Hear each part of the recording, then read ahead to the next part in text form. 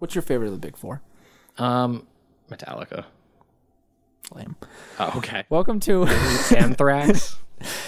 No, that's even lamer. That's like the opposite side of the lame. Like I think the Metallica. No, the lamest one is Slayer. I wholeheartedly disagree. Lamest one is Slayer. Oh my god, I wholeheartedly This is disagree. an anti-Slayer podcast. Fuck that, dude. It is okay if you like any of these Steven Seagal movies, but if you like Slayer, go to If you like Slayer, go to patreon.com / Talk Film Society, donate, and in the little notes that you can put once you've donated. Right fucking Slayer, dude. Yeah. Tell me how much Slayer rules. I'm listening.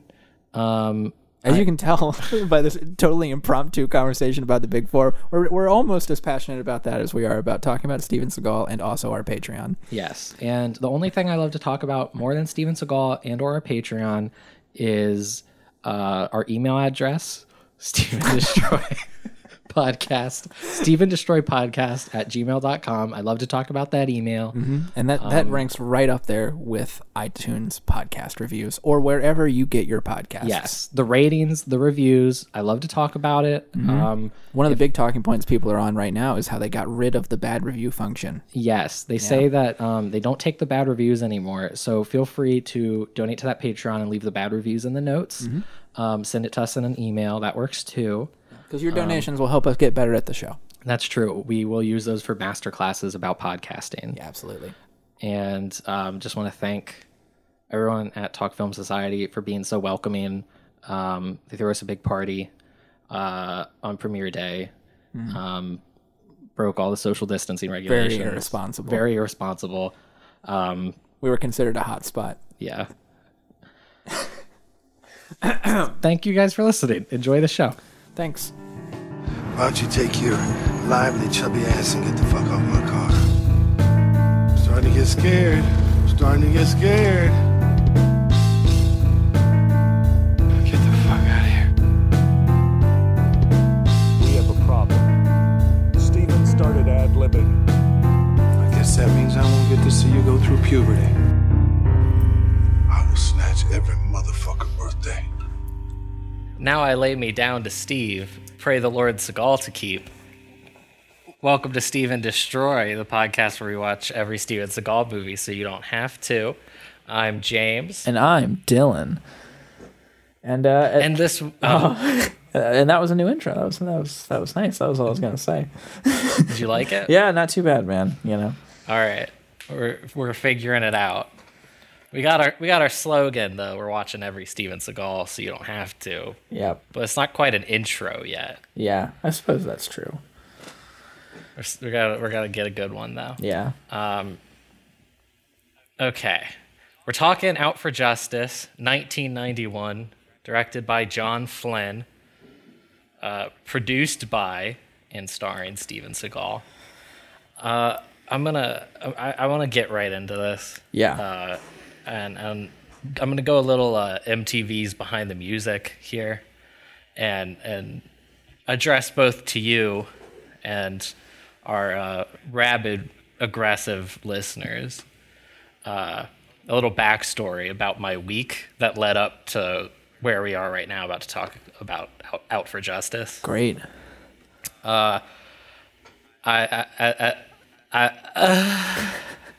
So I was furloughed, as you know, Sure. from my job, like about 3 weeks ago, Mm-hmm. or no, more than that. It was like a month. But by the time we started this and we first watched Above the Law and began our masochistic march toward Steven's whole career, I was doing absolutely nothing with my days. So spending the total of about 3.5 hours to watch and then discuss a Steven Seagal movie meant nothing to me. Time meant nothing. But I returned to work this week, and I worked a 40-hour week. And like all Americans, I hate my job, and it was unpleasant. And now my free time actually has a meaning, you know, when it has a ticking clock. And I was absolutely fucking pissed when I had to sit down yesterday morning and watch Out for Justice with Steven Seagal. I was pissed. Yeah. And I was mad all week thinking about how I knew my weekend was a part of it that I could have spent doing anything else, relaxing, whatever I wanted. I was going to have to spend watching this fucking Steven Seagal movie. And I wanted to preface everything with that before I say that I think this is the best Steven Seagal movie we've watched yet. This movie was fucking insane. Absolutely. This movie was I you know what, man, like, we need the whole hour and a half for this. I don't know. I don't know how to condense down Out for Justice into like this movie was something other than like this was a fucking wild ride, man. Do you agree with me? Maybe best isn't the right word, but Do I agree? Probably.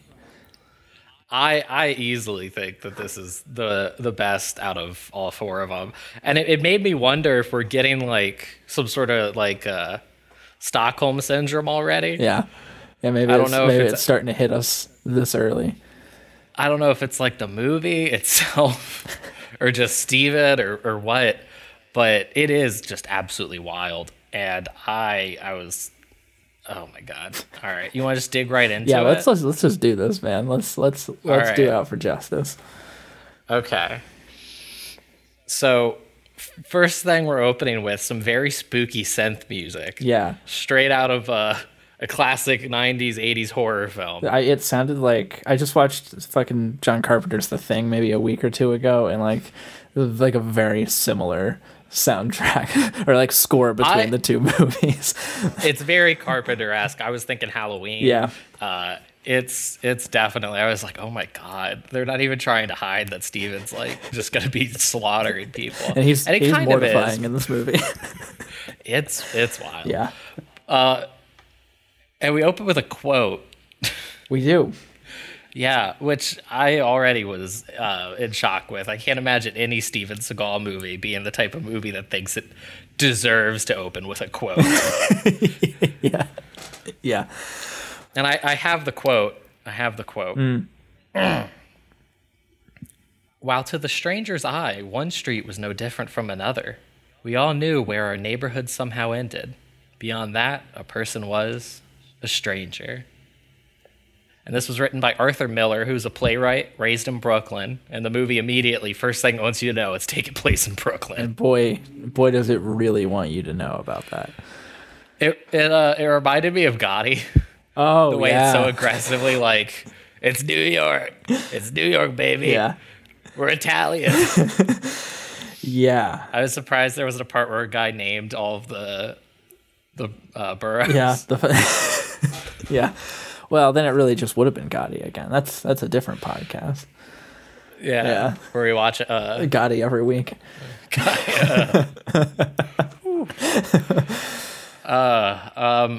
But so this dude Arthur Miller wrote The Crucible Oh. and is just like a very legitimate playwright. And I know all that because I looked up the quote because I just felt like there was a genuine chance it was just like wrong. It was attributed wrong or they messed the quote up. I was already just like, I don't believe that this Steven Seagal movie successfully pulled this off. Yeah. But it's accurate. It's not from the Crucible. I'd be a bit weird. But all right, man. You wanna take us through the opening like 3 minutes of this movie? I'm gonna try my fucking best, man.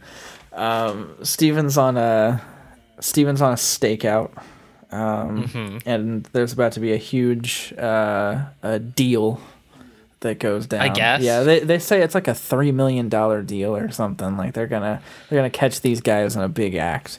That's what they say anyway. But the criminal that they're staking out just starts. Well, this woman owes him some money, I suppose, and He's a pimp. he's a pimp. Yeah, so And I was confused. Was the deal like the pimp was doing the deal, or did the pimp just sort of roll up at the location and cause like a unrelated scene? I couldn't figure any of that. yeah, this I have no idea about. But the pimp is just beating the shit out of this woman.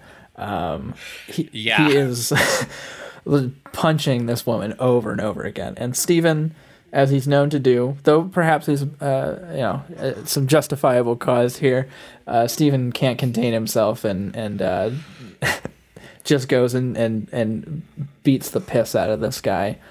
Yeah, he decimates this dude. He breaks the dude's wrist. It's like 3 minutes in, and we already get a wrist snap. Yeah. Oh, and it's It really gross. sets the tone. Yeah. It really sets the tone for like nobody's leaving this arm with the wrist unsnapped. Yeah, and so this is Nobody's leaving this movie. Ah, jeez. yeah, and this is the movie that premiered in Europe, I guess, and was originally NC-17 because of how fucking violent that it is. Yeah. And yeah, it is violent. Yeah. But the pimp, Steven beats him up, but the pimp's not done. And he like at one point jumps at Steven, and Steven kind of like, you know, like a dancing move, like they're like ice skating, he kind of lifts him in the air and then tosses him behind him. Yeah. And just throws this dude head first into the windshield of a car. yeah. He throws him head first into the windshield of a car, and then does he not throw him through the windshield again? Does he come back out? So much happened. I feel like he throws him again. No, yeah, the first time when he like first attacks the dude, he breaks his wrist and then shoves his head into one of the windows. That's what it Like is. the passenger side window. He smashes his head through that. But then the pimp's not done and tries to fight back and jumps at Steven. And that's when Steven kind of just lightly tosses him into the windshield of this car. Throws him into the windshield of the car, and then doesn't it freeze frames on Yes, we get a freeze frame direct on Steven. With his name. Just watching this dude. where his name comes up right underneath of his face. Yeah. It's wonderful. And then hard smash to the title page. Out for Justice. Yeah. And I was like, Jesus Christ. yeah. Oh yeah. And we've already skipped over a real big thing for me. Oh yeah. Steven plays Brooklyn cop Gino Felino, That he does. which is a good Steven name. I would put it pretty close to Mason Storm. Yeah. It does sound like a racist cartoon character. Yeah. Which is kind of what Steven is in this movie. Because as soon as he opens his mouth, I had to pause the fucking movie. The Italian accent Steven does sometimes Yeah. in this movie, I can't believe he got away with it. I can't believe that they just let him do it. And he alternates. Sometimes he's like barely even talking. He's like even barely trying to use a Spanish accent or an Italian accent. Yeah. And then sometimes he is just turning it on. He's like doing a caricature. It was exactly what I had feared Above the Law was going to be as soon as they like made a big deal about him being Italian. Yeah.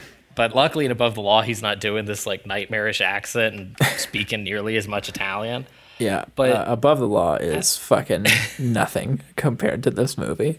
Above the Law might as well not have like mentioned that Steven Seagal was Italian in comparison to what we see here in Out for Justice. Well, just in general, there's no point for him being Italian in Above the Law. At least here, it's like part of the movie. Yeah, It's him like growing up in Italian Brooklyn with all his Italian heritage and buddies and growing up with like mob influence. And that's like the whole point of the movie. So I'm like, okay, I kind of get it. Don't know why you cast Steven Seagal, yeah, but at least it's not like just purely out of nowhere, like in Above the Law. yeah. Ugh. Well, we may as well get. If I remember right, next we get to meet Richie, pretty much right away, Yes. right?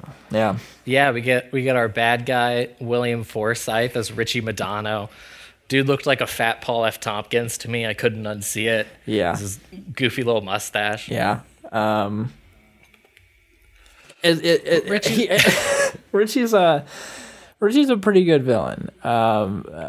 In terms of Being villainous. being villainous, he's He is very villainous. he is exceedingly villainous. Let's just. I'm gonna do a little bit of jumping around here. Yeah, sure. Because we get this scene a little bit later on, but there's a part where Richie and his buddies, they're just like stopped in the middle of the street in their car, and this lady wants to get past, and she's like honking at him and telling him to move. And Richie just gets out of this car and puts a gun flat to this woman's head and just blasts her. Just blasts her.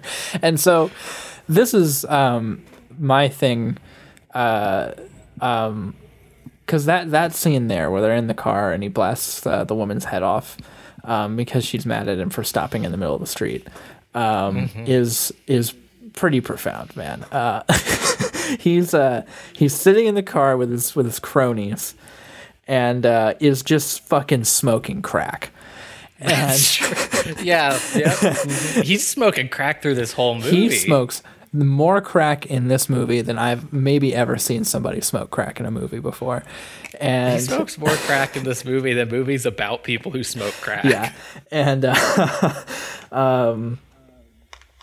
yeah, so he just I had to like kind of double take when I saw the crack pipe come out. Because let me tell you, I suppose that he's a unique villain in this sense that like I've never seen a villain driven solely from just doing a bunch of crack in a movie before. Certainly not in a mob movie before. Yeah, that really is like his origin stories. He just smoked too much crack. Yeah, because I guess like he and Steven are like childhood friends. Him, Steven, the whole point of the movie is that Steven's partner, his cop partner, Yeah. Richie Madano, shoots him in the street, and Steven's out for justice. Yeah, as you do. Another and very so- accurate movie title. Another one, Yeah. yeah, absolutely. But he, so they all grew up together. All three of them were like childhood friends, and all grew up around the mob and were like hanging out with mobsters when they were children. And it never really explains why or how Steven and his buddy ended up becoming cops. No, it actually works really hard to like confuse you as to how it is that Steven became a cop, because Steven has this whole scene. We're really jumping around now, but Steven has a whole monologue where he talks to one of the mob bosses about how when he was a kid he always dreamed of, I think he said, quote unquote, growing up to be a wise guy. Yeah, And- no, he absolutely does. And he's still friends with all these Still mobsters. friends with all of them, although he doesn't want you to believe that, because he says like, if you end up in jail or dead, I won't care. That's another thing he says in the same scene where he talks about how he wanted to grow up to be a mobster. Yeah. This movie is absolutely insane. It really is. It really is. It's like way more Hard to Kill than it is Above the Law or Marked for Death. Yeah. It's kind of like if Hard to Kill and Above the Law had a baby, Yeah. and then that baby smoked too much crack. Yeah, absolutely. But yeah, the real like whole plot.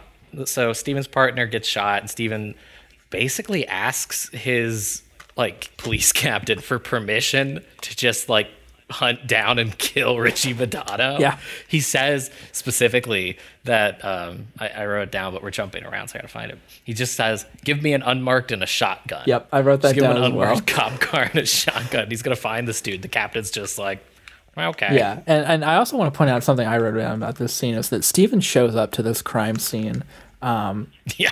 And for I guess some context here, Steven never wears a police uniform in this entire movie. He never wears a suit.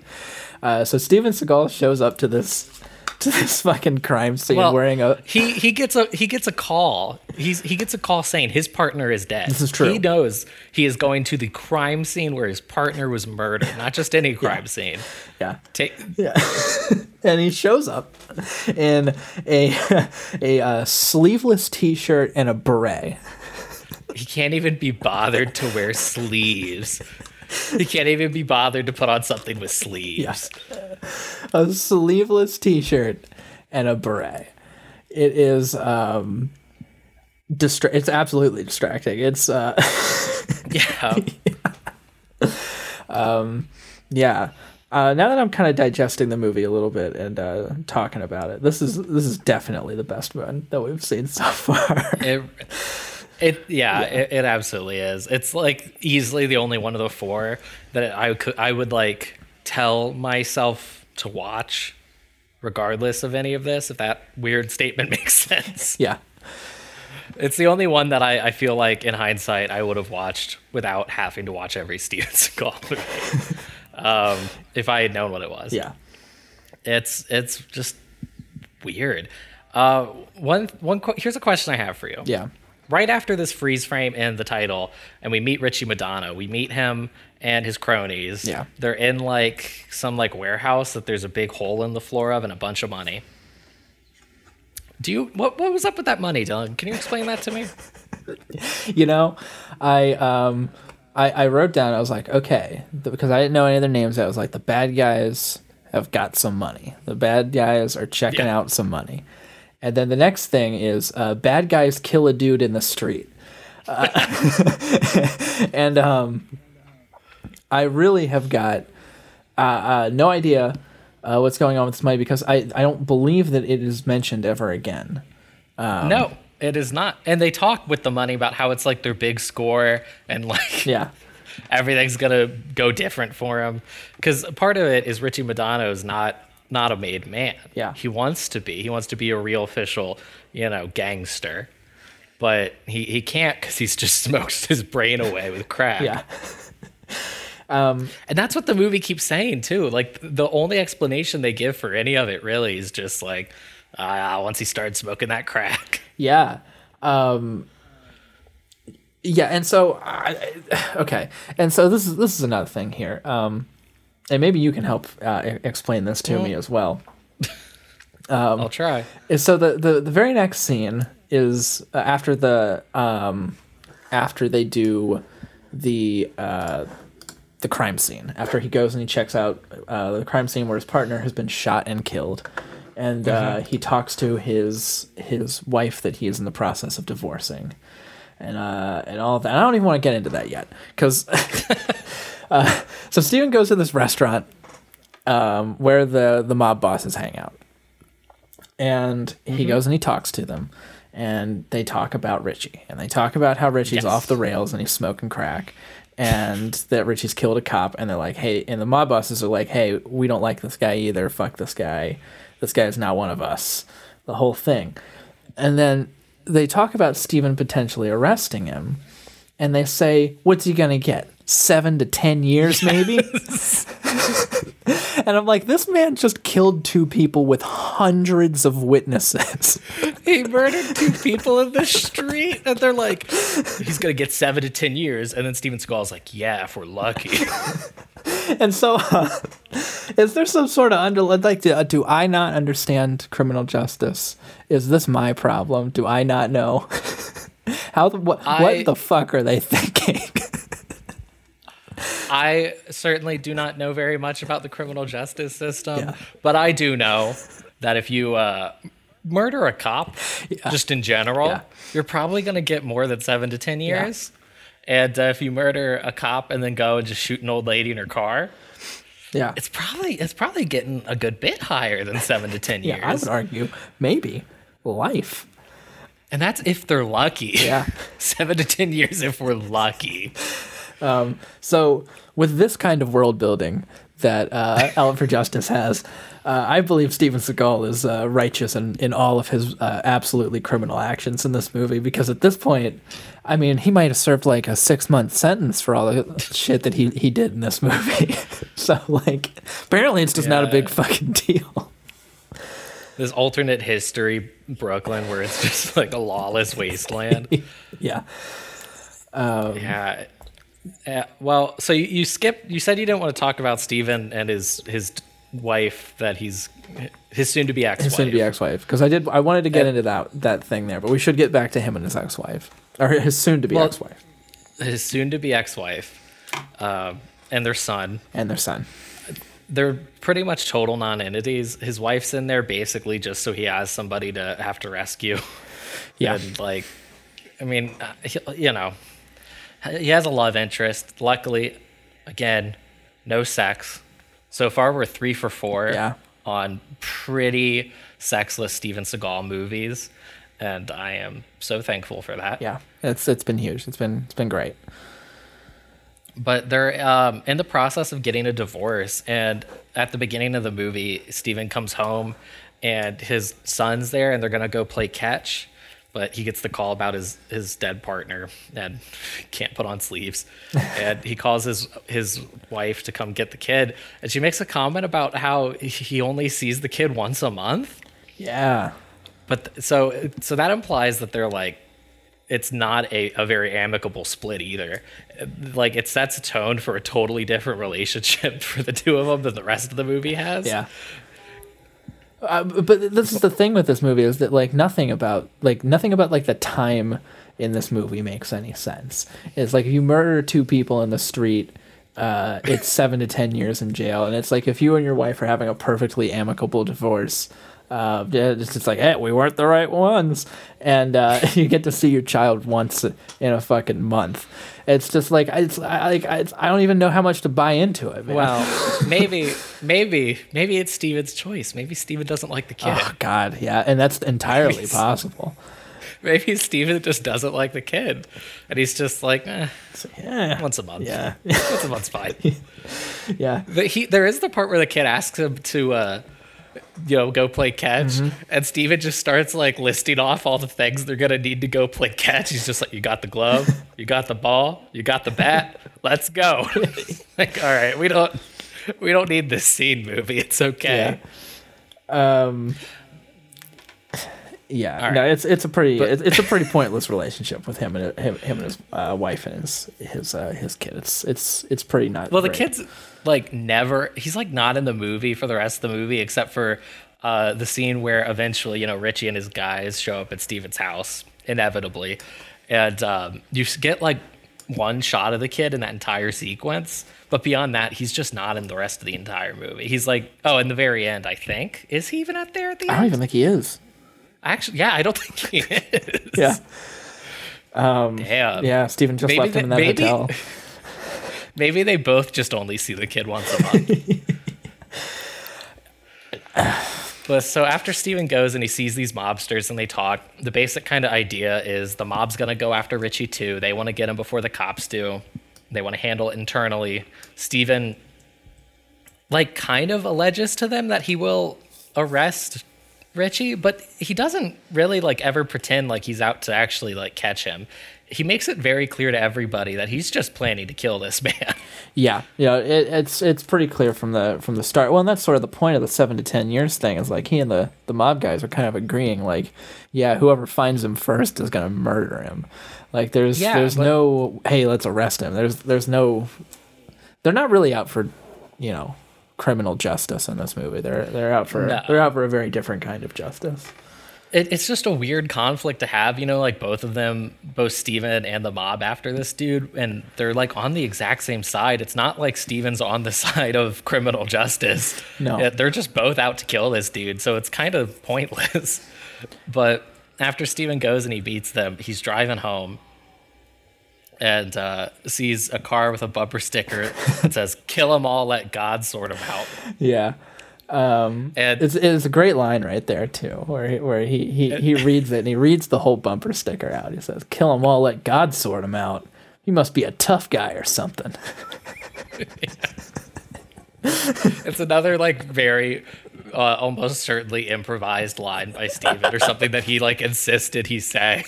Yeah. Because I think I was watching this movie and I was thinking about that, because that whole thing with him listing off everything they need to play catch, and then here, and in Marked for Death, when him and Keith David go to get the weapons, and he makes that comment to the dude about if he's still sober, and just that weird shit happens all the time in these movies, and it's something almost specific to these movies. Well, and the asking about if in Marked for Death was the arms dealer, or you just say, it's the arm dealer, if he's still staying sober and all that. That exact scene basically happens in this movie, where he's talking to this young boy who he's befriended, and asks him specifically if his parents are staying clean. So, yeah, no, I think Steven at this, it's beginning to feel like Steven is ad-libbing this stuff, or is insisting that it's being put in. Yeah, no, I really believe that that's the case, and I think he's like uncomfortable with silence. Like he doesn't want there to be like these like moments where it's just like nothing happening, and so he's just like, well, I've got to say something here. Yeah. But he's driving behind this dude with the bumper sticker, and the guy throws a trash bag out the window. And Steven gets out and inspects the trash bag as any normal person would do. And it's a good thing he inspects the trash bag because there's a puppy in it. Yep. So it's like, oh, okay, good call, Steven. Yeah. But at the same time, it's like, Steve, man, why are you like digging through this dude's trash? Yeah. And he's like, please let me run into this guy someday. Because the dude, threw a dog out the window. And it's like, okay, Steve. Yeah. It's actually, I think, really him and this dog, which the dog is such a weird element of this movie that like makes no sense. The dog disappears through almost the entire thing. Yeah. But it is the only time really, I think, in any of these movies where they successfully kind of endear Steven Seagal to you. Yeah. It's the only time where I'm kind of like, okay, I like this dude. Maybe not a lot. Yeah. Maybe don't like him, but this is okay. We can put up with him. Yeah. Yeah, no, he and the dog are nice. Although I will say that he just forgets about the dog and keeps leaving it in the car all the time, though. No, that's so fucking weird. There's, we can point it out later, Yeah. but the dog basically disappears through the rest of the movie. And there's a scene like an hour in where he like gets in the car and he like looks down, and he like picks up the dog, and he's just like, "Oh yeah, I forgot about you." Yeah. No, yeah, I'm not saying that just like to nitpick at Steven or just like trying to find an angle in which like Steven's done something wrong. Like Steven willingly says in the movie, like, "Oh shit, that's right. There's a dog in the car." Well, it's like Steven like breaking the fourth wall, speaking on behalf of the movie. Yes, like, yeah, we forgot about the dog. Yeah. Like, shit, guys, we wrote like 40% of the movie and forgot entirely about this dog. Okay. Yeah. So he picks the dog up. And I want to say, we've talked about this movie being a little bit better than the other three, and in some cases a lot better than certain other movies. I do want to say, though, that this Beastie Boys montage here is the lamest No Sleep Till Brooklyn montage I think I've ever seen. I was not a huge fan of this montage. Well, so I was gonna say that it's like one of my favorite scenes from any of these things that we've watched. Okay, yet. great, yeah.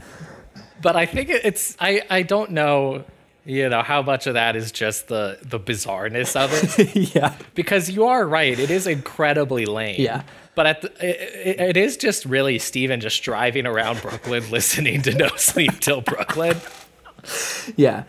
And nothing happens during the montage. It's just him driving around while it plays. And I don't know, I was just I was into it. I was like, this is a truly bizarre, scene in this movie. And it has no reason to be here. I like the song.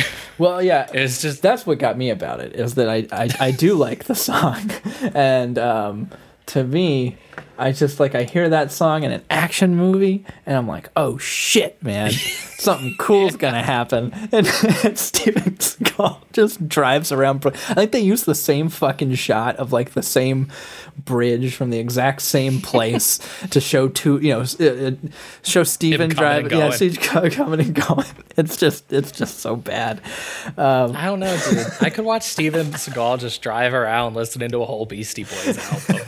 It is wild. Because I also choose to believe that is diegetic. He's in that's what's playing on his car stereo. Yeah. Keegan's listening to some Beastie Boys. He's got a favorite Beastie. Yeah. When he was producing this movie and they're like, we'll have it set in Brooklyn, and this is when that shit was coming out, right? It's the early 90s. So maybe he was. Oh yeah. So he's like, hey man, I heard the song on the radio the other day. I think we got to put it in the movie. The song takes place in the same place as the movie, The song takes place in Brooklyn. That's how they wrote the song about the place from the movie. Yeah, that's how I imagine Steven pitching it, because I imagine Steven pitching the song personally. He was involved with the music. He didn't actively make any of it, but he was he had final say over the music and stuff. He was directly involved with supervising a lot of that stuff. So there's an incredibly high chance that Steven Seagal picked No Sleep Till Brooklyn. Yeah. Because he thought it made him look cool driving around listening to it. Yeah. He's like, yeah, And it I know, does. I know what the kids are into. Well, yeah, I suppose so. But that's a song you can't. Well, you know what? I don't know. I guess this is the debate to be had here because it's like I don't know. I thought No Sleep Till Brooklyn was a song that you couldn't fuck up in an action movie, and then I saw this. So, Well, they don't try to do anything. yeah, with that's it. the It's like- thing. Oh, it's bizarre. It's mind-boggling. It's an incredibly odd choice for that scene. Yeah. It's an incredibly odd choice for that scene. It is. There's definitely no question that it is because it has Brooklyn in the title. Oh yeah, that is the only reason. The movie really wants you to know it takes place in Brooklyn, and I don't think that they I don't know. I mean, you're right. It was right when it came out, so it wasn't quite like a staple where it's like basically almost any Beastie Boys song in a movie now. Like some shit's gonna go down. Right. But after this apparently quite memorable No Sleep Till Brooklyn or montage scene, we get Steven in another really great scene in this movie where he drives his car underneath a bridge. Well, you did skip one thing. You Oh, already did I? pointed it out. Yeah. When he sees the kid. Oh we talked yes, about. right. Yeah, when he sees the kid. Yeah, He buys some seltzer water from a kid on the side of the street who's just sitting on a cooler. yeah. And that's really it. That's like the whole scene. Mm-hmm. It becomes important later because the kid comes back for one other random scene. Yep. But so I had to throw that in there. Yeah, yeah. So otherwise, nobody would understand the movie. Yeah, because if we forget that scene with that kid, And that's when there's he no names coming the. back. It's when he names the puppy too, because the kid sees the puppy, and Right. asks its name, and he names it Coraggio. he sure does. Coraggio, the puppy. Coraggio the puppy. And then he then- drives underneath this bridge where Richie is. But before we run into Richie, Steven runs into some of the A lady of the night. a lady of the night who She's just on the job, minding her business. minding her business. Steven rolls his window down, and the woman comes up to the car, and I suppose, as you do, asks Steven if he wants to fuck. To which Steven just laughs his fucking ass off. Steven loses it. Yeah, to the point to where I'm maybe convinced that it was real. To where Steven didn't know this was coming. See, here's where here's how I would disagree with that. Yeah. I think the laugh Steven does is so obnoxiously fake, horrific fake laughing, that there's no question that Steven just was like, oh, well, I should laugh. I don't know. This dude is so weird. Yeah. You know what? I think it's time that we acknowledge something. Yeah. We're 4 episodes in now. These movies are genuinely unlike any other movie I have seen. Yeah. There's a just rhythm to them and a way that Steven Seagal behaves in them that I've not seen anybody else have. The closest thing I could compare it to, genuinely, unironically, probably Tommy Wiseau. Yeah. Yeah, I think I've said that a few times now, where it's there is really just, aside from Wiseau, aside from the immediate strangeness of Tommy Wiseau, there are very few people that reach this level that Steven Seagal is at, where there's just nothing like him. It's just unfathomable, unquantifiable weirdness. Yeah. And this scene with this lady and him just cracking up, and then he drives a little bit further, and there's just some old dude hanging out, and he's like, "Did you hear what she said?"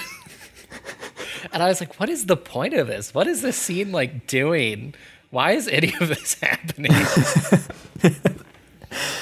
And I don't know, maybe it's meant to be funny, maybe it's meant to be, I don't know what it's meant to be.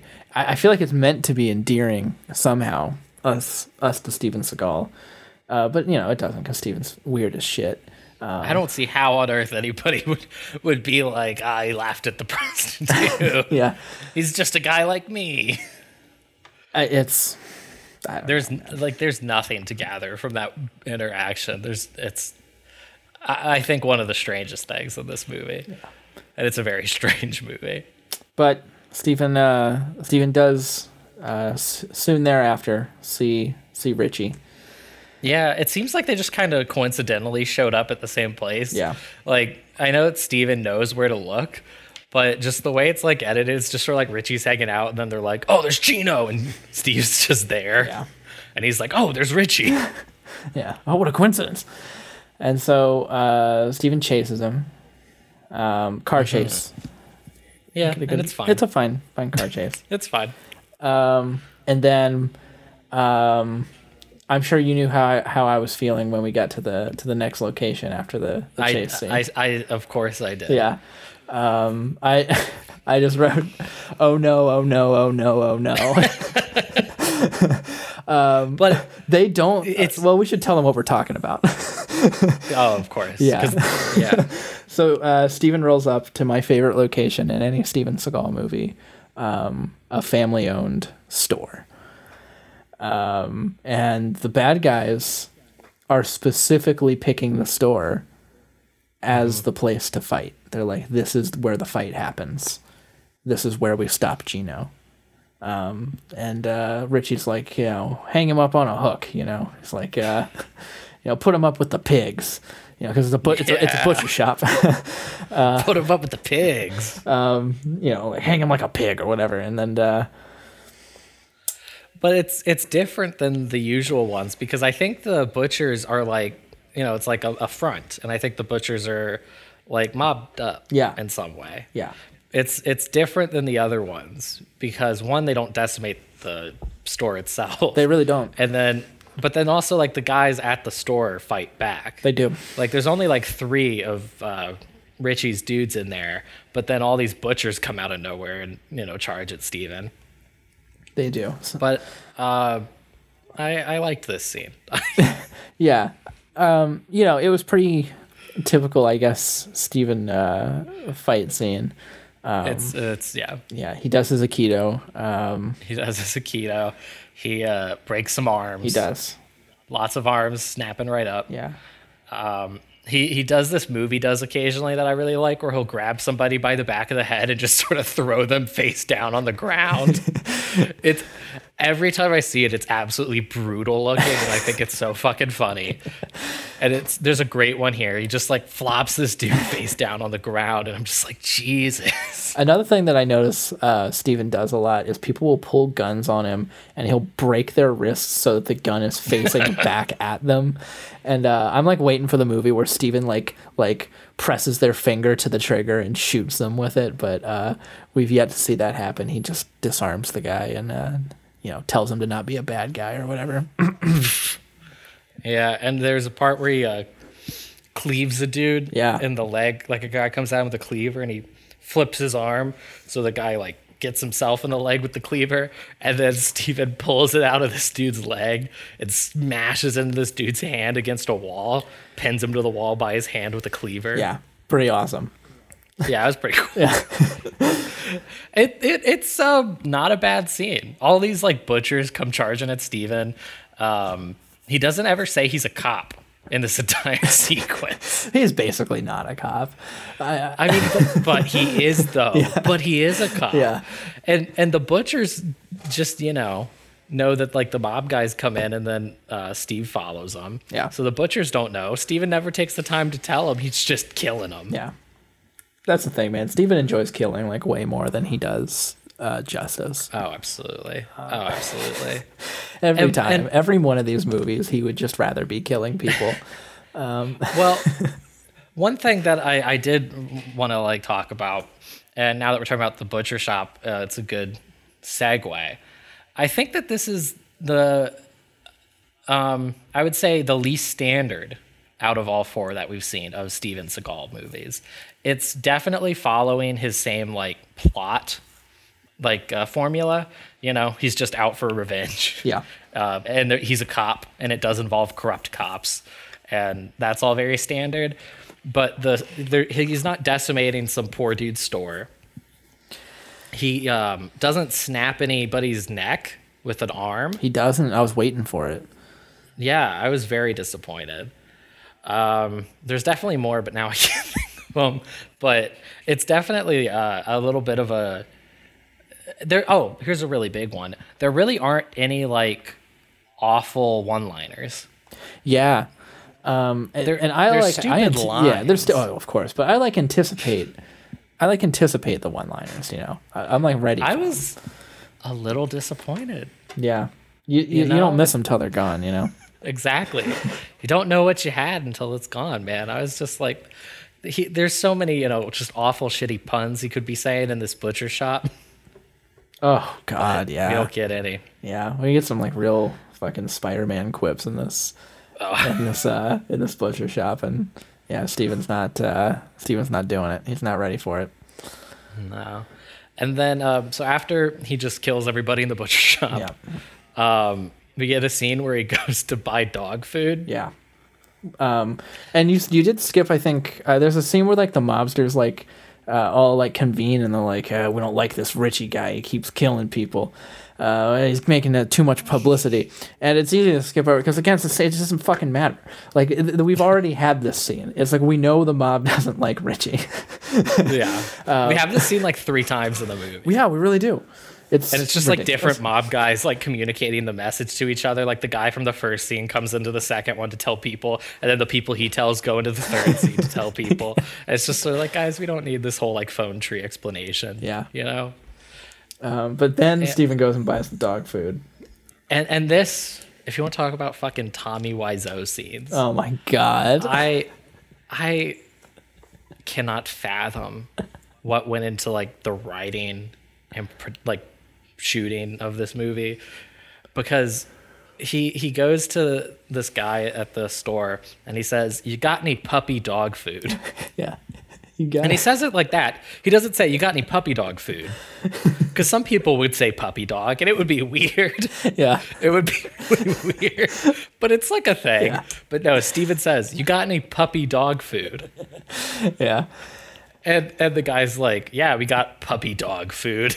Like making acknowledging that it's weird the way Steven said it. Yeah. And then Steven... And I just want to know why. Yeah. I just want to know why they did that. Yeah, and Steven does his whole, tap on the shoulder, wink, wink, nudge, nudge, like, hey, we're in New York, because he does the whole, hey, none of this stuff's from Jersey, is it? I don't want any of this to be radioactive, huh? Yeah. Yeah, this scene fucking blows, dude. It was like, why did they write this? Yeah. Did somebody write this, or did Steven just show up on the day? Why is it here? If the dog was like relevant to the movie at all, I guess it would make sense. It would be understandable that this scene that shows him, caring for the dog and bonding with the dog, that would all be reasonable. But because I think after this scene is when the dog is just like gone for 45 minutes. Yeah. I don't even know. It's ridiculous. It's insane. Yeah. And I guess we have another scene where the mobsters come, the real mobsters come to talk to Steve. Yeah, this time they come to talk to Steven. And they tell him again that they don't like Richie and that they would rather that the mob kills Richie and not Steven. And we get it. Yeah, we sure do. And then we get like kind of the same scene just immediately after, where the mobsters go to Richie's brother who owns a bar. And basically are like, "Hey, where's Richie?" And he's like, "I don't know." And they're like, "All right." Yeah. Okay, bye. Is this before or after Steven goes and talks to Richie's parents to tell them that he's going to kill Richie? It is immediately before, right after the scene at the bar we get where Steven goes to see Richie's parents and is like, "I'm gonna kill your son." Yeah. And they beg him not to. Yeah. And he's like, "I'm gonna kill your son." Yeah. And this was a very wild moment for me because Richie's dad, plays Junior Soprano on The Sopranos. Oh, did not know that. Mm-hmm. And he's a phenomenal actor and is very good in this movie, particularly in this scene where he's like talking to Steven and being like, he's a good kid and he's messed up. Please don't kill our son. And it's incredibly jarring. Yeah. It's an incredibly jarring moment. And I have in my notes, it's a good scene, and then 3 question marks. Yeah. Because it's dumb as hell. I mean, he's going and he's like, tell your son to get a lawyer and turn himself in, or I'm going to kill him. Yeah.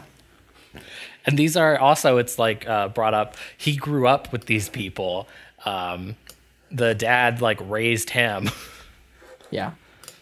It's very weird. It's I've never seen a movie. I've never seen a scene like this that I can think of where you go to the parents of your childhood friend who has committed a crime and you're just like, I'm gonna kill your son. Sorry. Do you know where he is? Where's your son? Because I'm gonna kill him. Yeah. You think you could lead me to your son? I'm planning on murdering him tonight. Yeah, that's my point. Like, it's a good scene in the moments where it's not Steven Seagal. Yeah. It's like 2 scenes from 2 different movies, like chopped together. So on one half you have the scenes from the Steven Seagal movie, and then the other you have the scenes from like the actual, drama about these people's son's gonna get killed. Yeah. And then after this, Richie goes and he harasses a woman. Yeah. And like the scene. This coincided with like the score getting like very John Carpenter-y again here. Like this again, it really sounded like The Thing or something. And well, it's an unpleasant scene. It's very, very unpleasant. It's very unsettling. It's like I don't know. Again, this whole thing about it being like 2 different movies, but what was this dude's name? William Forsythe, right? Yeah. Yeah, William Forsythe as Richie Madonna is so genuinely unpleasant and unsettling and upsetting. Yeah.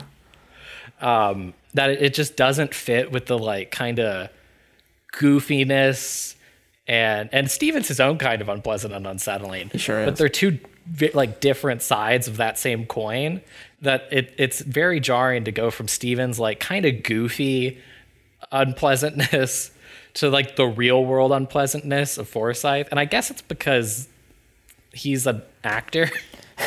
Yeah. And like whereas with Steven, it's just like he's doing his best, but you can tell he's not like inhabiting a character. Yeah. No, Steven like plays the same plays like a different version of the same character in every single movie he's in. Certainly so far. Yeah, certainly so far. And so no, he's not like acting. Right. So when Forsythe does like the unpleasant stuff, it's upsetting. Yeah. And it creates this very weird tonal shift, particularly when he goes and he harasses this woman, and it's just done. Like that's just the scene's over. Okay. Yeah. And then Gino goes to his brother's bar. Yeah. And starts trying to get some info. And this scene is pretty wild as well. Yeah, it's a big like set piece for the whole movie. It's like a centerpiece. Yeah. He goes, and I don't even really remember how it happens because at first he's just kind of asking for information, but nobody will tell him. And then everybody says that he's not so tough. He wouldn't be so tough without his gun and his badge. Yeah. So he empties his gun, and he's like, well, then come and take my badge. Yeah. And that's when all of the guys start trying to beat him up, right? Yeah, and as is typical in a Steven Seagal fight scene, they all come at him one at a time, and he eviscerates all of them one by one. Arm snap after arm snap after arm snap. Yeah. I know that's like Steven's thing, breaking arms, but it's a lot in this one. It's like a lot. Yeah. Well, and there weren't too many one-liners in this movie, but there's a hell of a Steven Seagal line in this scene. I think I have it. But real quick, he's not just snapping arms. He also puts a pool ball in like a rag, right, and rolls it up and just starts whacking dudes with his pool ball. Yeah. And he busts one guy's mouth, and he just spits like 6 teeth out onto the pool table. He's like, you knocked my teeth out. And he's just like annoyed. Hey, Hey, wait a second, buddy. those were my best teeth. Those were my munchers. My choppers. And he's fine for the whole movie. And this movie basically all takes place in one night. Yes, yeah, absolutely. And they this come back to this bar, and like people Richie's like, brother has the worst fucking night. ever. He This has poor the worst fucking night dude. that anybody has ever had. Because this is the second time we see him. The first night, the mobsters are just like threatening to him. Yeah. And then Steven comes in here and trashes his bar. Yeah. Beats the shit out of like all of his customers. Yep. The brother goes to reach for a gun, and Steven slams like the arm of the bar that kind of covers the counter so you can walk back and forth. He slams it down on his hand. Yeah. And he's just screaming too. Like he's not one of the dudes that like takes it and like just keeps fighting. Like he is screaming. He is in pain. Yeah. And this is early on in this dude's night too. And is this when Steven says the thing? Yeah, go for it. You want me to go for it? This is when Steven says, that he is going to find Richie, and then he is going to quote, "I'm going to cut his head off and piss down his throat." Yeah, and it's not like a goofy, weird one-liner. It's Nope. just upset. It's just like, Steven. Come on, dude. We're supposed to be rooting for you. So here's the thing, real quick, that actually I almost brought up in Hard to Kill, and I completely forgot. Have you seen MacGruber? Have I seen what? Okay, I didn't expect that response. MacGruber with Will Forte. Do you not even know what I'm talking about? No, I don't think I know what this is at all. MacGruber? No, I know nothing about MacGruber. Really? Yeah. Holy shit. Yeah. Okay. Well, your extra credit assignment is to watch MacGruber. Sure. Because it's wow, you don't even know what it is? No, I really don't. I don't know Jesus. anything about MacGruber. What the fuck? Yeah, I'm very sorry. No, it's like a spoof. It's based on an SNL skit with Will Forte. Okay. It's directed by Jorma Taccone of The Lonely Island, and it's very funny. It's a very good movie. But now that we have watched even just these 4 Steven Seagal movies, there's like so many moments in MacGruber and jokes and stuff that I'm like, oh, is this like a direct spoof of these moments in these Steven Seagal movies? And one of them is there's a threat in MacGruber that he's gonna cut off the bad guy's dick and shove it down his throat. And this just immediately reminded me of that. And then there's I know this isn't our MacGruber podcast. We'll start that one after you watch it. But Sure. There's a scene in Hard to Kill, the part where after he sleeps with the nurse and then he goes to his wife's grave. Mm-hmm. That I think is like an immediately spoofed in MacGruber and a scene that I will remember until I die. But you should watch MacGruber. You actually should. It's really funny, and I think that you would appreciate it. Well, especially if this there's context there's now. all these Steven references in it, I think I'm gonna have to. I really do. I now I really think that it's like direct Steven ripoffs. I love MacGruber.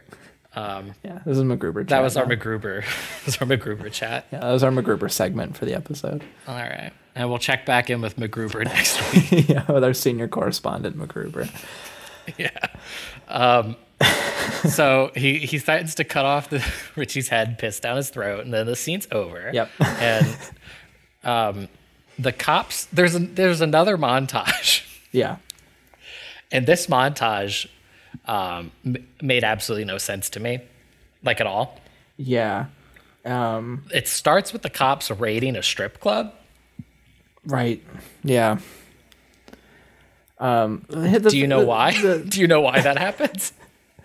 I can't say I do. Not off the top. Okay, not off the dome. But this montage scene you're talking about making no sense. Like I think that again, it's hard. It's sometimes it can be hard to like let Steven keep your full attention. This montage scene, I just remember the mob guys are driving around, Steven's driving around, and I was like, man, I don't care about this Well, montage scene. Yeah, there's nothing in it that happens that is relevant to the rest of the movie. I certainly don't think, but I also don't know for sure because I don't remember it. Yeah. But it's completely useless. Apparently the movie was like 2.5 hours or something. Or no, let me rephrase that. It was 2 hours. It's half an hour longer. It's only 90 minutes. So it's about 2 hours long, and they cut it down by 30 minutes. And that's where like I think a lot of this stuff comes from, is this montage is like the scenes that were cut out turned into a montage or something. Oh, well, thank God for that. But it's just oh yeah, absolutely. Even as much as I did more or less like this, at least relatively, it is still a little bit too long. Yeah, well, At 90 minutes. yeah, and you know, the thing about this movie versus maybe some of the other ones, and this is a compliment to this movie, is that like it does feel like more notable things happen in this movie than any of the last three. Well, to use, you know, like a kind of nonsense metric, but we've talked about whether or not any of them are actually movies. This is the first one that I would feel confident saying is, without any sort of asterisk or footnote, is a movie. Yeah, I think this is a movie. yeah, I would agree with that. It's not a great one, No, but it's a movie. but it is a movie. Yeah, It Without a absolutely is doubt. a movie. without a doubt. And for Steven Seagal, this is a great one. Well, This is, I mean, we'll see. yeah, I It suppose- might end up being the best one we see. Yeah, and that's, oh God, I shudder to think of that. But the next thing I've written right, is this dinner scene. Well, I guess the mob guys talk and they invite. They say we got to invite Stephen to dinner. Dylan, I have absolutely no idea what you're talking about. Well, they show up and the mob dude's eating dinner, and Steven's like, they're like, we got to talk to Steven. And Steven shows up, and the mob guy's eating dinner, and they're like, hey man. This is the shit where Steven talks about how he always wanted to be a wise guy and all that. Is that now? Like after this montage? Dude, I don't fucking know. This is the next thing I cared enough about to write down. Oh, okay. If there's other shit, phew, fuck. You can tell me about it. Okay. Yeah, because I've guess- forgotten. okay. No, I know what you're talking about. I think that when Steven first goes to that dude and it's just like dinner and they talk about Richie and how Steven's going to kill him, I just kind of tuned out. I was like, I've seen this scene twice now. It's fine.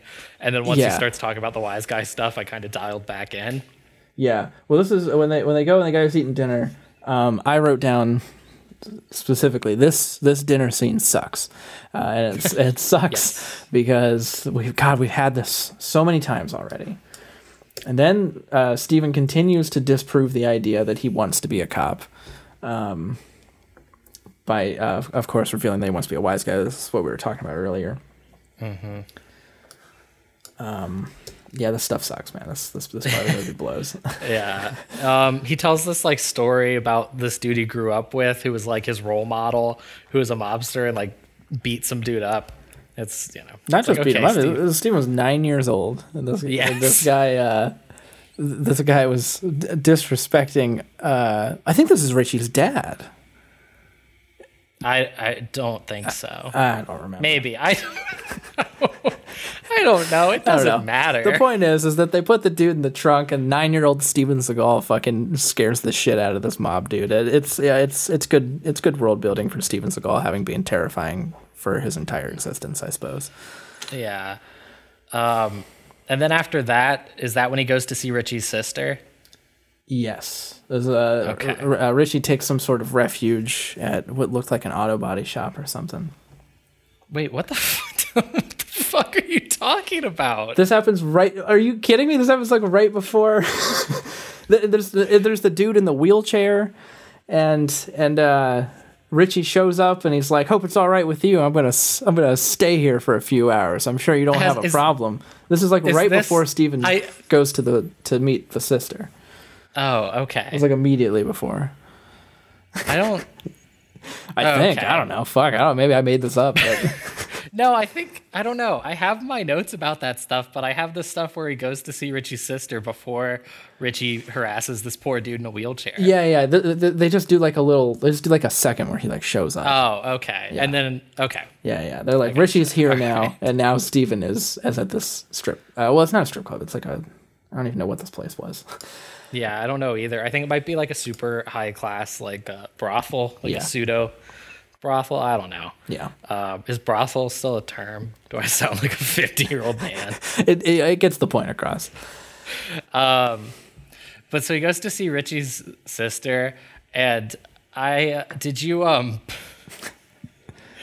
write down the thing Steven says to Richie's sister about one of the waitresses that work at this place? No, I don't think I could get myself to write it down. Oh, but you know what I'm talking about. Yeah. Okay, I don't know why I thought you would not. Yeah. All right. Go for it. Because they're like talking. He's trying to get information from her about Richie, and I don't even know why, but I guess this waitress is the one that we find out later his partner was sleeping with, right? Is this the same waitress? Yes, it is. Yeah. So she points out the waitress, and Steven's like, her, the one who has nipples you could dial a phone with. Yeah. I have never, ever heard anyone say anything remotely close to something like that before. That had to have been ad-libbed. Because only Steven Seagal could have possibly said that. Only from his nightmare brain. Yeah. Would something like that have come. Yeah. But he basically he arrests Richie's sister. Yeah. I guess, under suspicion of prostitution, and is basically using her as bait to try and lure Richie. And it comes to absolutely nothing. Like, Richie does not care about any member of his family. It's completely pointless. Yeah, because all the crack. But exactly. There's another thing in that scene. I didn't realize at first that Richie's sister was a prostitute. Like, I did not realize that that's what was going on. Like, I was getting to realize that there was like, where Steven was and what was happening, but I guess I didn't realize that she was also a prostitute. Well, that's like what he arrests her under. Yeah, That's what I picked it up. I picked it up by that. But one of the first things that she says when Steven gets there is like, Steven's like, hey, how's it going? She's like, oh, I can still get it wet. And I'm like, who the fuck is just like talking like this? But I suppose that is how she's making her living. So I suppose it made sense. But in the moment, I was like, what in the world, man? Yeah. Well, after he arrests the sister, Richie's too busy bullying this disabled man. And right. Then Richie's dad comes to the police station and basically gives Steven permission to kill his son. Yeah. Yeah, he pretty much gets his blessing. Yeah. He's like, you got... He talks about how he's like afraid for everybody he knows with his cracked out son on the loose. Yeah. No, it's pretty dark. Yeah, it's pretty dark. And then we get the scene where Steven's driving home and he like finds the dog and he's like, oh yeah, there's a dog in this movie. Yeah. And it looks like it's judging by the way Steven dresses in the movie, it looks like it's the dead of summer in Brooklyn. So he's just been leaving a dog in a hot car for hours. Wow. But this is the least of our worries with Steven Seagal at this point. Yeah. And Gino's he's got a police scanner and he's listening. No, Richie has the police scanner. He's listening to the police scanner. Yeah. Gino also has one because he's a cop. And the dispatcher says over the radio, Gino, we got a call from your wife. She wants you to come say hi. Like, your wife misses you. Please go check on her. Yeah. Over the police radio.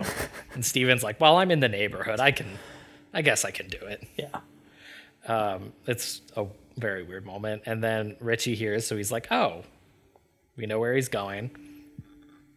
And then this is where we get a scene between Steven and his soon-to-be ex-wife, where he talks about growing up with his dad as like a blacksmith, but nobody bought from him anymore. I don't know. I didn't really know what the point was then, and I don't know what the point was now, but Yeah. it basically makes his wife decide that she doesn't want a divorce anymore. Yeah. There's also a line during this where Steven's talking about his dad dying, and I guess the mom dies first, and then Steven's dad dies of cancer. And Steven says that he doesn't believe his dad died of cancer, but of a broken heart. And that just like, I guess it makes that, like, if they just die of like natural causes, I'm like, hey, he was just so sad and he died of a broken heart. But like, I feel like cancer is, I feel like that's pretty. Like, you can kind of point to that and be like, no, it's probably the cancer, Steven. But anyway, I'm nitpicking. Yeah. So Steven and his soon-to-be ex-wife start kissing and decide that they aren't going to soon-to-be exes. Yeah, but then Richie shows up with his dudes. Hey, they sure do. And, there's a shootout. It's a Steven Seagal movie. Yeah. Some Steven Seagal movie stuff happens. There is a really good part where one dude's out of bullets, and Steven's like, got his gun trained on him, and the guy's like, well, you wouldn't shoot an unarmed man, would you, Gino? And Steven's like, no. You know what I would do? And then he just shoves this dude out, off the fire escape. Or does he shove him through a window? Through a window. Through a window and onto the fire escape, and the dude tumbles off the railing and falls to his death. And doesn't just fall to his death, a shard of broken glass impales his neck. Yeah. I think I blocked that from my memory. Yeah. And it's not like you see the glass go down and you think like, oh, maybe that impaled his neck. There is a sound effect. Yeah. It is gross. It is pretty gross. It is really gross. I think I really did just like block it. Yeah. Wow. Yeah. Oh, God. And then we go back to Richie's brother. Mm-hmm. Poor guy. And the worst night of this dude's life. The mob dudes show up. They're looking for Richie. Do they beat the shit out of him here? They just kind of harass him. Yeah. They okay. Yeah. They don't beat him up yet. Richie, later, when Richie comes, Richie beats the shit out of him, right? Yes, Richie takes him by his broken nose and throws him around. Yeah. It's all that crack, man. To make you do things. So I have a little bit of like a gap here in my understanding of the flow of the story. So what happens? What happens after this where they go to Richie's bar? Well, I have that Steven goes back to the brothel and finds the lady that can dial the phone. Waitress. Yeah. Yeah. And through that, through some persuasive Steven Seagal. Okay. So you're as equally confused by this kind of progression as I am then. Yeah, I don't remember what he does in order to figure out where Roxanne is. Yeah, because the last like 20 minutes of this movie, and that's where we're at right now, it's like just like, oh shit, we gotta wrap this up. Yeah. And it just like speeds through figuring out, why Richie killed his partner and all of that, just speeds through it. But basically, we find out that Steven's partner was sleeping with Richie's girlfriend, Roxanne. Right. And Richie's wife found out and had pictures, and she gave a picture to Richie, and that's why Richie killed the partner. Yes. Now, we see these pictures. A lot. We see these pictures a lot, and the picture we see is so it's his partner and Roxanne, and they are in the middle of the sex act, and he's behind her. But both their heads are turned facing the camera, and they're like smiling. It's like some sort of like Walmart photo shoot. They're like posing. It's fucking weird. And I still don't really know where Steven got the pictures from. He says he found it in his partner's desk. but I don't really recall any scenes where he like is going through his partner's desk. I think that might happen when he brings Richie's sister in. waitress? When he brings Richie's sister in. Oh. Yeah. Yeah, When they he arrest is, her. He is at a desk. Yeah. He is at a desk. He is. Can confirm.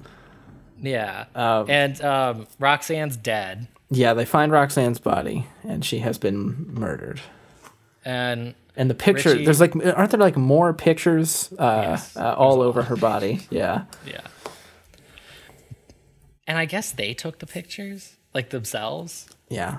Like selfies. like on a self timer. Yeah. Ugh, it's very weird. I'm so perplexed by that. The pictures are just. Yeah. But Richie, like we said, he goes to the bar and he beats the shit out of his brother. Yeah. Kills a bunch more people. Yeah, because the mobsters show up and Richie ambushes them and gets all of them, and then goes to the lady he harassed earlier, and him and all his boys post up at her house. Yeah.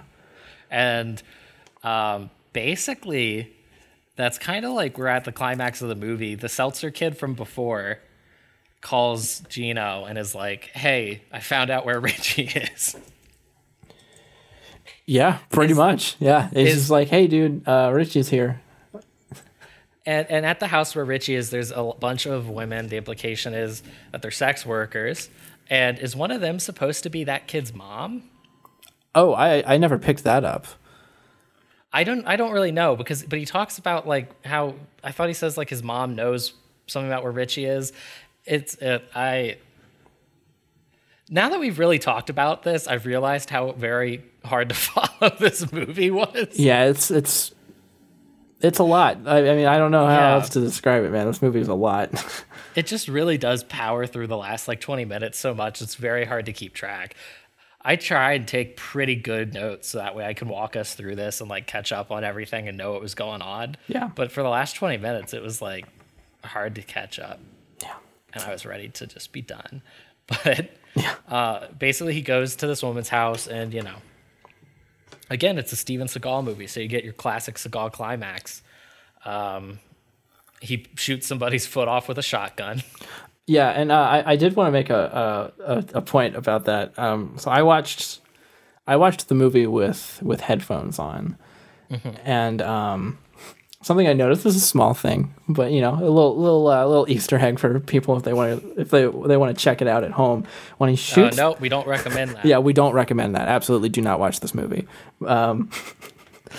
But if you happen to have seen this movie, maybe you've noticed, James, maybe, I don't know if you noticed, but they just keep reusing the same audio of him going, "Oh shit!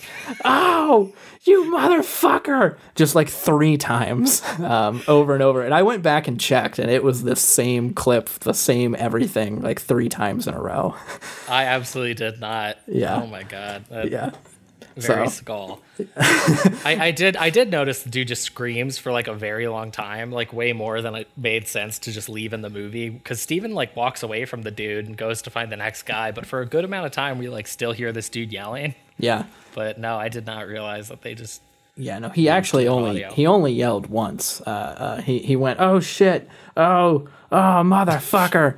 And then they just clipped those 3 things together in like different orders for the rest of that little part of the scene there. So just a little thing I noticed that I wanted to point out here on Steven Destroy. I love it. That's Yeah. why we're here. Yeah, this is what we're here to do for you guys. So Steven finds Richie. Yep. And, we're at our big climactic fist fight. Yeah. But Steven's just beating him up. It's not like he's really fighting back. Steven's just taking his time, smashing up this dude, like playing with his food. It's fucking brutal, man. It's brutal and it's pretty just like boring. Like it really, Steven just like, it's just like, all right, dude, just kill him. It's over. But he's just like smashing his face into stuff and punching him. Well, that's the other thing is that Richie like keeps coming up with weapons to fight Steven with, and Steven continues to disarm him and continues to throw the weapons away. Like Steven again, like this is where it's hard to root for, is that like Steven is relishing every moment of beating this guy's lights out. Like Steven Seagal is like not like a a good guy, you know? Like, he is beating the fuck out of this guy Yeah, and like he's really relishing milking it. Yeah. Oh my God, he loves it. We do get an interesting final kill when he takes out Richie. Like you were saying, Richie's just grabbing anything he can to use as a weapon, and Steven just keeps turning it against him. And he finally comes at Steven with a corkscrew, Yep. and Steven stabs him in the head with the corkscrew. Yeah. It's pretty good. Yeah, it's pretty good. The mob guys show up, and Steven's just like, he takes the mob dude's gun and shoots Richie's body with it a bunch, so that way it'll look like the mob guys got him, I guess, even though he's got a corkscrew sticking out of his dome. But Yeah, I have to explain that one. yeah. He doesn't break anybody's neck with his arm. I really thought that was how he was going to do Richie, but he really let me down. Yeah, very sad. And then the movie's basically over. We get a little coda, a little epilogue here. It's great. This is actually my favorite part of the whole movie. You want to take it away? Yeah, I just like I have like the highlights on tap. So Stephen and his wife, I suppose that they're back together again. Yes, his now reconciled, no longer soon to be ex-wife. Yeah, and they're just like they're like at a store or like a farmer's market or something. I forget. They're walking down a boardwalk. Walking down a boardwalk. Yeah, I bet they're probably at Coney Island. yeah, very likely. And the guy from earlier, the fucking bumper sticker guy, and now I can't remember what the bumper sticker was. Kill 'em all, let God sort 'em out. Kill 'em all, let God sort 'em out. He is at the boardwalk. Stephen's prayers have been answered. He has been reunited with this man. And Stephen goes over to him, and just there's a couple of really good quotes here at this last in this last scene. There actually are, I think, 3 real great quotes here for a Steven Seagal movie. Where Steven sees the guy and goes, "Yo, fuck nuts," which I don't know. That really got to me. I don't know why. I'm just not prepared to hear a grown man call somebody fuck nuts. Yeah, it's very weird. Particularly when he's just so aggressive and straightforward. Like the whole movie's like, I'm gonna cut off his head, pissed out his throat, and then he sees this dude and he's just like, hey, fuck nut. Yeah. Like an 8-year-old. Yeah, it's pretty good. And he confronts him about the dog, and the guy's like, "Hey, it's my business. Don't ask me about my business," and the whole thing. And Steven kicks him in the nuts. Yeah. And the guy falls to the ground and just goes, "My balls!" And then Steven's dog pisses on the man's face. And Steven goes, "Is that a police dog or what?" And the movie's over. It's a real onslaught there in that last like 30 seconds or so. And that's Out for Justice. That's Out for Justice. So we do a lot of different, little segments and bits and whatnot. One of our classics is our award-winning IMDb trivia. Yep. Where, we'll go through, we'll look at it. Maybe there's some good trivia, some good factoids, behind-the-scenes stories, We'll also occasionally add our own because the IMDb trivia is completely unreliable nonsense, and anybody can put whatever they want on there, and we test that weekly. Last week, our Marked for Death trivia, I'm pulling that up right now. But also, real quick, in terms of trivia for Out for Justice, this is actually a pretty big moment in Steven Seagal history. There's actually a story here. Oh. That is, you will know as soon as I bring it up. Oh, great. I did not know if you actually went into this prepared. I don't. Maybe I do or I don't know the story, but I didn't know it was part of this movie. If I do know it, I'm not sure that sentence made sense. Oh no, I mean I meant if I do know the story, I didn't know it was part of this movie. Gotcha. You know the Yeah. story. Okay. But real quick, our IMDb trivia that we added for last week's Marked for Death was Steven Seagal made several crank calls to Predator 2 director Stephen Hopkins, bragging that Marked for Death made more money than Predator 2. This was approved by IMDb literally moments after we stopped recording that day. Yep. And we will get into At or Not for Justice momentarily. But first, we're going to talk about some of this stuff that's already on there. And again, a lot of it is not reliable at all. But this is reliable, supposedly. At least the rumor is. Because this movie, Out for Justice, is the one where allegedly Stephen claimed that he was immune to being choked unconscious. Oh. Yes. He claimed that he could not be choked out, and stuntman Gene LaBelle decided that he would give Steven the opportunity to prove it and put Steven in a chokehold. And as the legend goes, he choked Steven Seagal unconscious, and Steven Seagal shit his pants. And look, I'm very much inclined to believe this story. I absolutely 100% believe everything except for the shitting. I think that, who knows, that could go either way. Yeah. But it is so not hard for me to imagine Steven Seagal saying that he could not be choked out, and then some guy being like, yeah, bullshit, and choking Steven Seagal out. Well, and what I've heard about Gene LaBelle is that Gene LaBelle is a dude who will reliably have beaten fucked Steven Seagal up. I don't know. I don't know much about fighting. I don't know much about anything like that. But from what I've heard from people who might know more about fighting than me is that it seems reliable that Gene LaBelle absolutely would have done that to Steven Seagal. He trained Ronda Rousey. Okay, yeah, and she has come out about this whole story and been like, if he says it's true, then it's like definitely true. Her actual quote is, "If Seagal says anything bad about Gene to my face, I'd have to make him crap his pants a second time." And let me tell you, there's nothing I would love more in life than Ronda Rousey beating the shit out of Steven Seagal. Oh God, yeah. Talk about catharsis. That would be amazing. But Steven Seagal, because he has a lot of practice doing this, denies the allegations. Oof. Basically, he's called LaBelle a pathological scumbag liar. Yeah. God, what like a Trump quote that is. Yeah. Oh, for real. Yeah. Yeah. If it was more recent, he would say it was fake news. Yeah. Yeah, he sure would.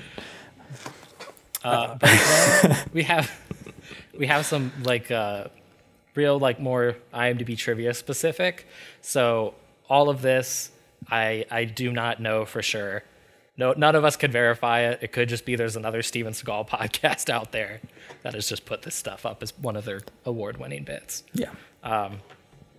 Supposedly, during the filming of the showdown between Gino and Richie, Steven Seagal broke William Forsythe's front tooth when he shoved his face into a brick wall. Oh my God. Yeah. I just like that one because our Above the Law fake trivia was that he actually broke Henry Salvo's arm during that climax. Yeah. Yeah. So it's believable. I mean, the stuff the stuff doesn't come out of nowhere. I guess this must be like subconsciously, like we were just starting to really understand what Steven Seagal's like about on set of these movies. And we're like, yeah, he'd probably just fucking capable of. Yeah. We're like, well, he'd probably just fucking break somebody's arm. Who knows, man? Yeah. This one I really like, and I hope it's true. This first line is absolutely without a doubt true. I don't think that you will argue with me on this. Okay. Steven Seagal was difficult to work with during filming. No. Yeah. Come on. Impossible. Steven? Steven Seagal. All right. At one point, he was driven to tears on set when a light went out in his trailer.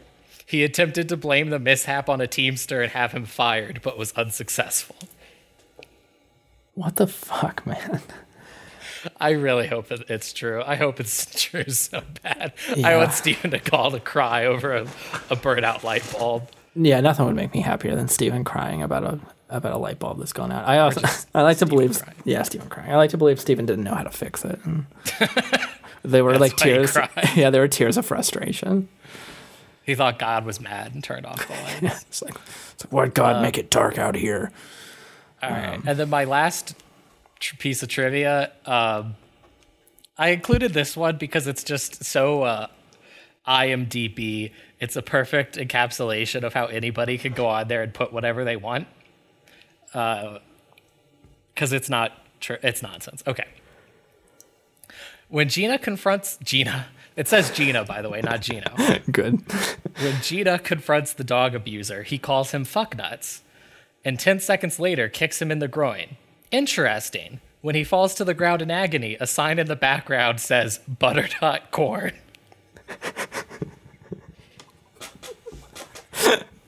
Would you like me to read that again? Yeah, yeah, sure.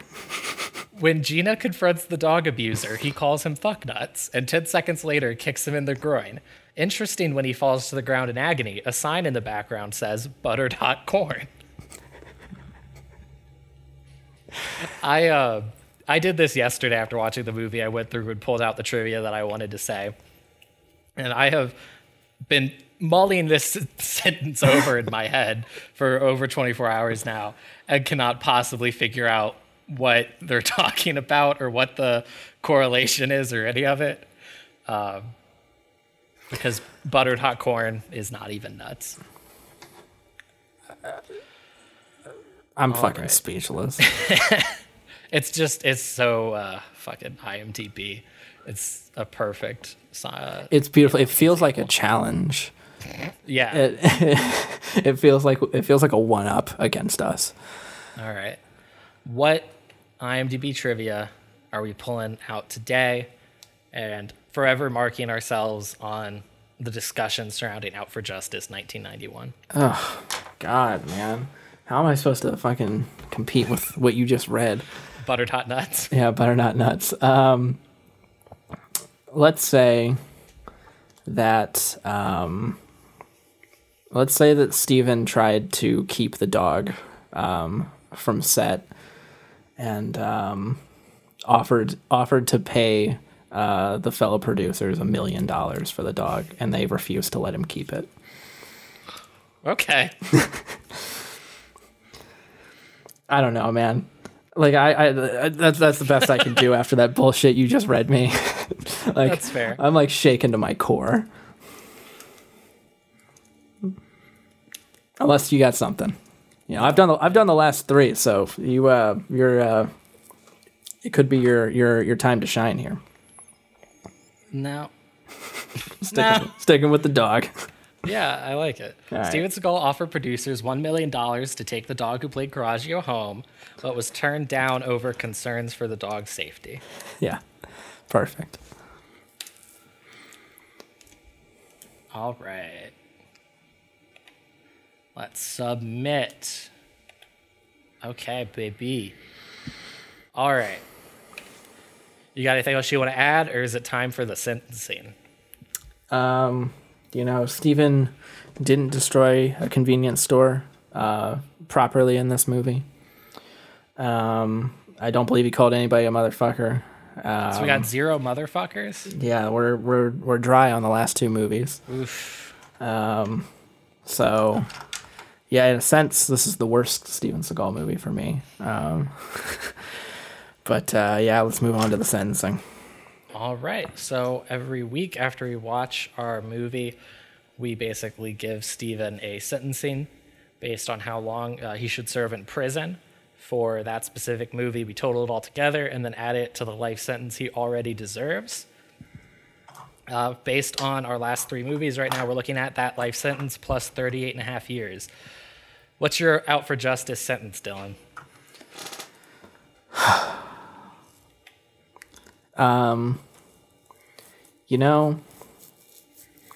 I feel like I want to go with a lower number on this one, as this movie was if nothing else, entertaining. Mm-hmm. Pretty bizarre, but I think maybe in the spirit of the movie, I also want to give it an absolutely nonsensical sentencing here. Fuck it, man. Like nothing matters. I'm gonna give this movie 7 to 10 years. Okay, well, let's just give it a nice specific year. 7. Thank you. We'll go with the Just to 7. make my math easier. Yeah, we'll go with the 7. Okay. Really? Yeah, just like Richie would have got if they hadn't killed him, man. Okay, I dig that. Yeah. I'll give him 3. I'll give him 3 years. 3. Yeah. Yeah, make a nice even 10 between us. I don't know if I would say enjoyed, but my experience watching it wasn't unpleasant. Yeah, I agree with that. The movie's a mess. It's hard to follow, but it's a movie, and That it is. And that's more than we can say for some of the other things we've watched. That's for sure. So next week we're taking a little bit of a break. We get a little reprieve from Steven Seagal movies because we're going to be doing the episode of Saturday Night Live he hosted. It came out in 1991. He was hosting to promote Out for Justice, and then we're going to be coupling that with an episode of Roseanne he did in that show's final season. And we couldn't be more excited about it. I am really looking forward to it. Yeah. The Roseanne episode is supposedly the worst. It's regarded as the worst episode of the series. And so is the SNL episode. It's Yes. regarded as the worst host in the history of the series. So this actually kind of special in that sense. That's true. Yeah. It's not often that you get to see the worst episode in 2 different television shows in the same week. So Yeah, we're truly blessed. this is like an eclipse or something. All right. Is there anything else that you want to add? How are you feeling? How are you feeling about, again, we're watching every Steven Seagal movie. We have now crossed the threshold of 1 year. Right. As in, like, we have less than a year to go now. Oh, we're at 1 year. We're at 1 year. We're at 1 year. You know, I just felt like anxious throughout this entire movie.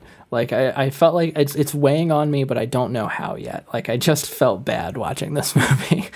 And I kept looking at how much time there was left, and I was like, is this over yet? And even though this was comparably, all right, like not one of the worst ones we've seen. So I think that this week, I'm definitely feeling it a little bit more of like, oof, man, this is gonna be a lot of Steven Seagal. Yeah, I'm definitely feeling it. Like I said, going back to work has definitely put a lot more weight on the decision of what it really means to have part of my weekend just dedicated to Steven Seagal. Yeah. But we're in it. We're in it Blood now. oath, man. Can't turn back. All right. You all set? You want to take us out? You want to do your classic sign off?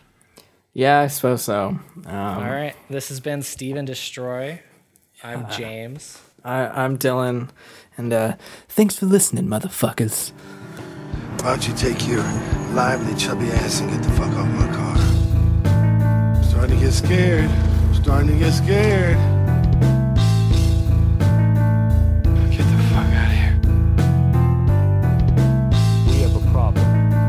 Steven started ad-libbing. I guess that means I won't get to see you go through puberty. I will snatch every motherfucker birthday.